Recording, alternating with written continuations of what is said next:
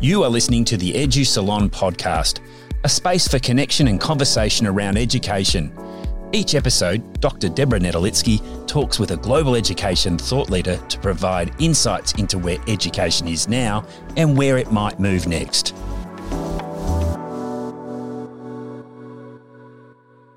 Hello and welcome to this preliminary episode of the Edu Salon podcast. This podcast is recorded on the lands of the Whadjuk people of the Noongar Nation, and I would like to pay my respects to their elders past, present and emerging. My name is Deborah Netolicky and I'm your host, or salonnière. I'm so excited to bring you this podcast. It's been 2 years that I've been thinking about bringing a podcast called the Edu Salon that brings on guests who are experts in education for really rich and exciting conversations about where education is now and where it might go next. But as I think about the last couple of years with climate crises, threats to democracy, problems in education, erosion of well-being and the global pandemic, what's really buoyed me through this time is the human connections with others, even when those have had to be online, and the generosity of the global hive mind of the education community. So for me, this podcast is really about connection. It's about community, conversation, learning and hope. It's about finding some optimism in our situation. It's about the fact that I really think we are better when we connect together, learn alongside one another, and are generous with our thoughts, with our time, and we give each other space to be able to think and to be able to talk and to be able to connect in with one another. So the Edu Salon is really about that for me. And during each episode, I'll talk with a global education thought leader to provide insights into education. And while the Edu Salon is about foregrounding the voices of others and listening to their expertise and insights, I thought in this preliminary episode I would spend a little bit of time explaining a bit about who I am. I've been a teacher for more than 2 decades. I've taught English, art, critical thinking in Australia and in England. In my 3rd year of teaching, I took on my first leadership role, and since then I've taught and led mostly in independent schools in Perth, Melbourne and London. That includes as head of department at a few schools. It also includes a school in which I led the implementation of a school-wide coaching intervention, and I'm trained in adaptive schools, cognitive coaching and growth coaching. And so coaching for me is something that is a really worthwhile thing that leaders and teachers can think about in terms of how we might help people to get from where they are to where they want to be and to build their efficacy. And I've also led research use, I've led staff development and teaching. So I'm currently head of teaching and learning for K-12 at my Australian school. So it's a co-educational independent school and there's about 1,800 students, and I'm also overseeing the growth and development of about 180 teaching staff. I'm on a number of advisory committees and I'm chair of the board of my local public primary school. I'm really driven by the desire to learn, think, grow and contribute. In 2014, I was lucky enough to go on a professional fellowship to New York City, and that's when I began my blog, theeduflaneuse.com, and that's where I really think aloud and share my thinking and my practice, capture moments in time, have something to look back on and have something to contribute out into the void of the education world and contribute to the narrative, I suppose, of education more broadly than just in my own space.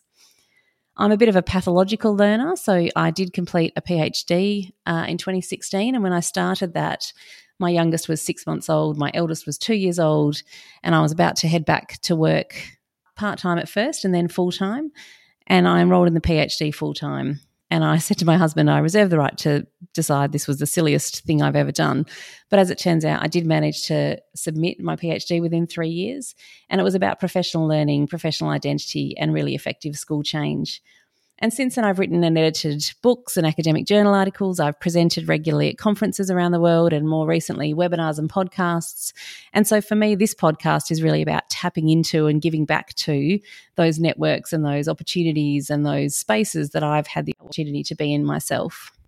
Now, when I do the Edu Salon podcast with my guests, to conclude each conversation, there'll be 5 final questions. I'm calling it the enlightening round. I'm naming it that because the French salons emerged during the Age of Enlightenment, and they're the ones that this Edu Salon is named after. But before I throw these questions at my guests, I thought I'd answer them for myself. So I'm going to ask them of myself. Obviously, normally there will be a guest to not only enlighten listeners, but to enliven the conversation. But I'm going to have a go at asking these of myself to share a little bit about me. So here goes. Firstly, what's something unexpected that many people wouldn't know about me?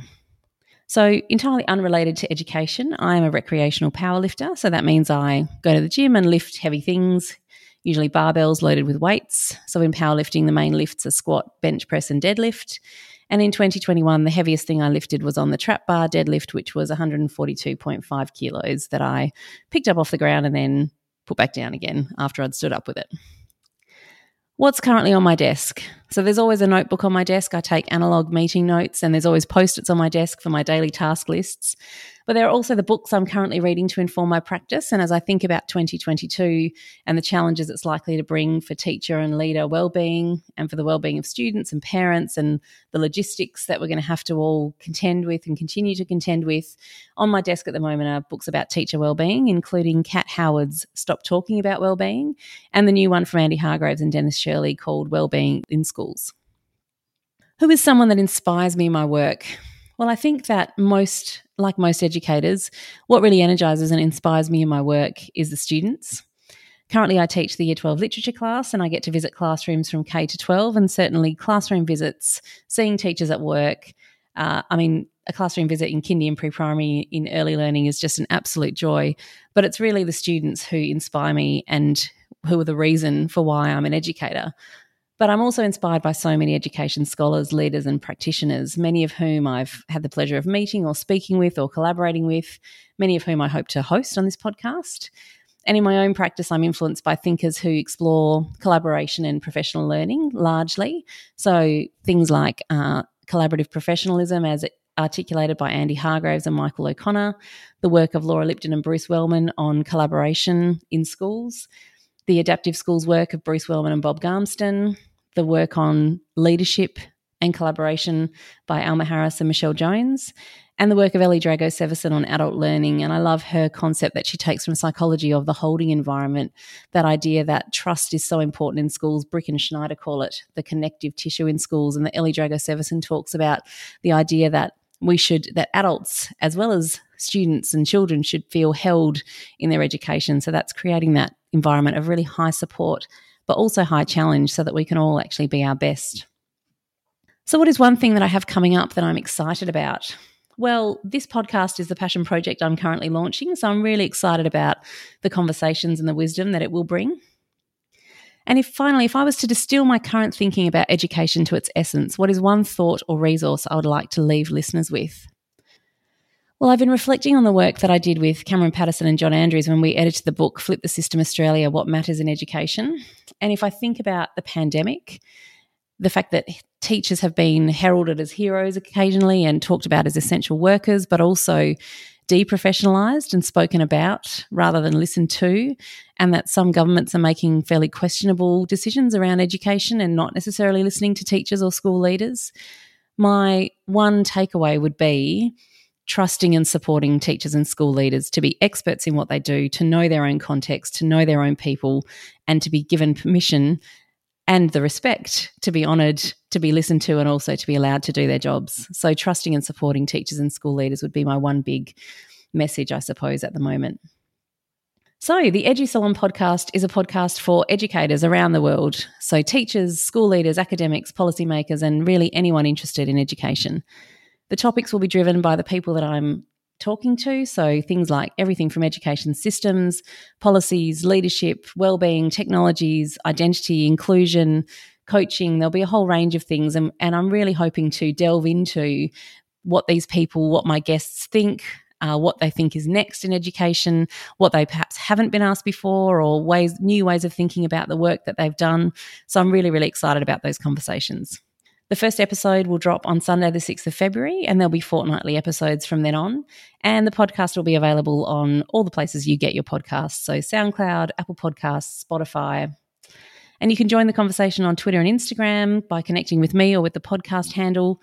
I'm really looking forward to hosting this podcast, to connecting with people as guests, and also those people who listen and connect with me that way. Thank you so much for joining me on the Edu Salon podcast.